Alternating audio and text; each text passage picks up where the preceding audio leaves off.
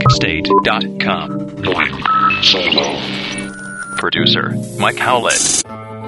How I started recording with Orchestral Manoeuvres in the Dark was because they were on the same label as Martha and the Muffins, and I'd had a hit with them with Echo Beach.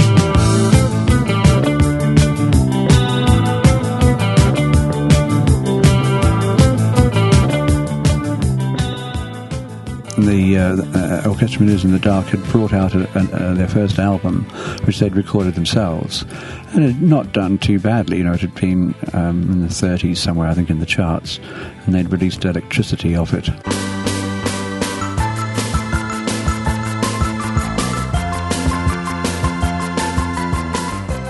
But Carol Wilson, who was the head of the label, asked me to meet the band and try to persuade them, you know, to use me to produce messages from the album.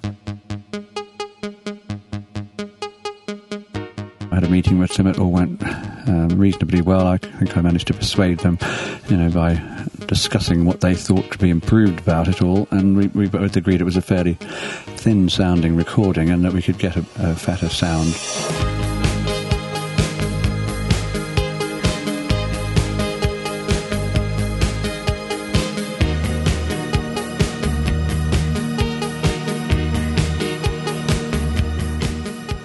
Partly by using a real drum kit as opposed to the Roland CompuServe they used on the first version.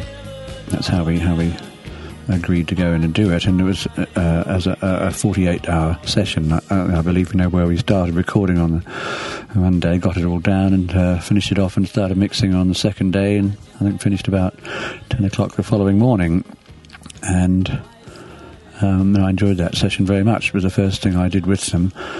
And I'd come up with a really interesting second bass part. There were two bass parts on it. One was the original one, which was Andy McCluskey played a continuous eighth notes following the changes of the chords, but it seemed to lack in this sort of depth and width, and I kept hearing a really low sound that I thought would work. And so once we got the whole thing down, I suggested this part, and it was one of those lovely moments in the studio where the part just suddenly clicked and everyone was dancing around and we all thought it was lovely.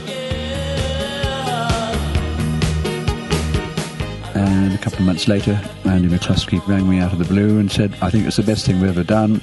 I want you to do the album." SonicState.com.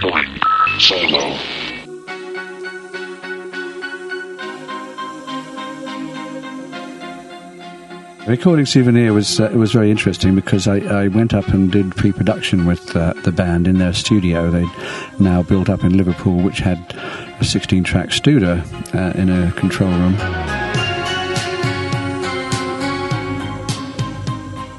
There were two things on the sound of the demo that I really liked that they played me. One was the keyboard sound, which features as these instrumental chorus.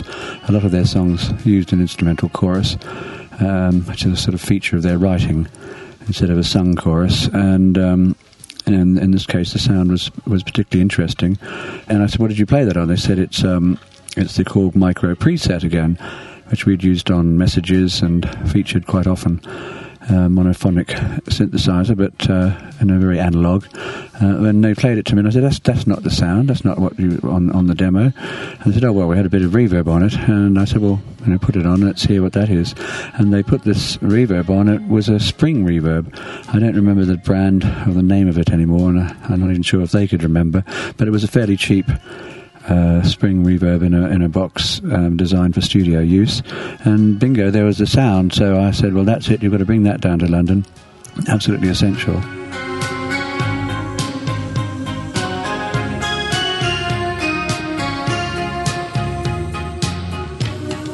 And the other interesting sound was in the middle 8 section of the song, which was a sort of breakdown where there's different choir voices sounding, and how they got that was the space in their studio they used to rent out for people because they weren't using it quite often.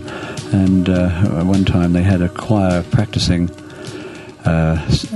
warming up by singing long sustained notes and then moving up a note and singing another one.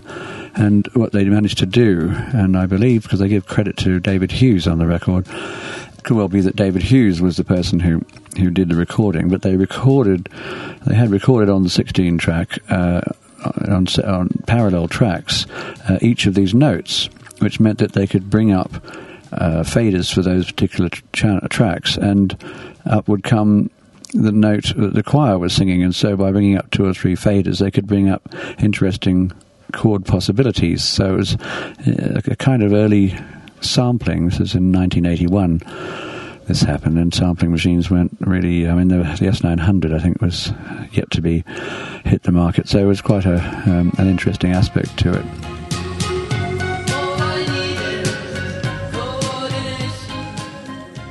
Paul Humphreys could sing in tune, and he sang almost identically every take, but he had a very soft voice, and I had trouble sort of, I'd try a vocal, I think, okay, this is a nice, compiled up a decent vocal, but it just wasn't somehow rather substantial enough in sound. It was all in tune and all phrased well.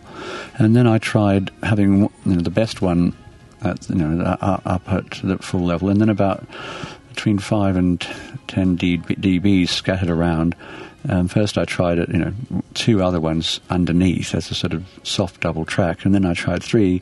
And in fact, when I put 4 vocals underneath the main one, there's a kind of, you get the character of the main one, and then there's a kind of thickening going on, but it's just you get the right level and it's subliminal.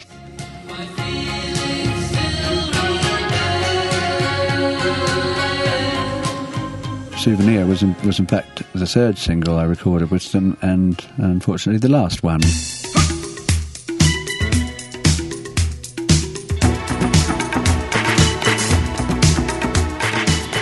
Blancmange, another single I had, Living on the Ceiling. You keep me running round and round, well, that's all right with me. Which was actually one of the very first times that remixing came into play.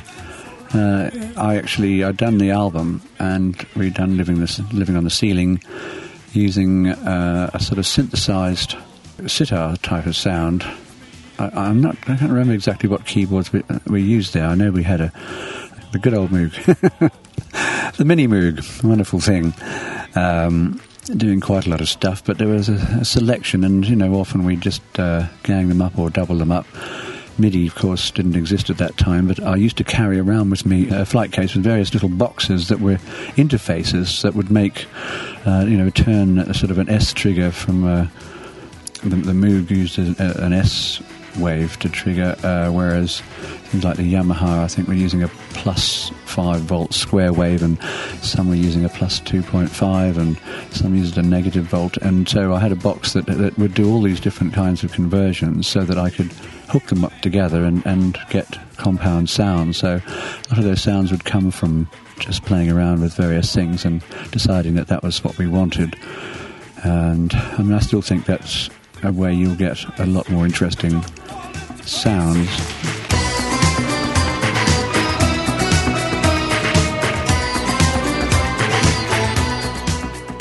And we'd made this thing, and we'd used electronic tablas and electronic sitar on it, and finished the track. And I went off. I was doing another project abroad somewhere, I think, and they tried to get me back to. They wanted to release it as a single, but the A&R guy decided that we ought to use real sitars and real tablas, which I thought was a nice idea, but I couldn't do it in the time scale. So they ended up getting Dennis Weinrich to do it, who I met again recently, and in fact he's got the gold disc that he got for remixing it on his office wall. He runs a really nice post-production multimedia suite up in Camden, and doing very well, and a very nice man. And in fact, it turned out he was extremely nervous about meeting me, because I thought I might have been angry and bitter or something about him taking my track and messing with it.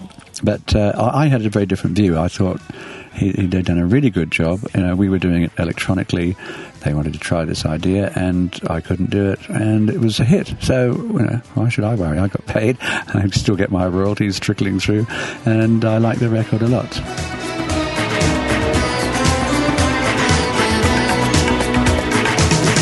SonicState.com. Solo. So, now I'm a lecturer in audio technology. I teach a couple of days in Wales, at the University of Glamorgan and a couple of days in London and Ealing at the Thames Valley University's London College of Music. That is very much another part of my current preoccupation. Bye-bye. SonicState.com. Going solo.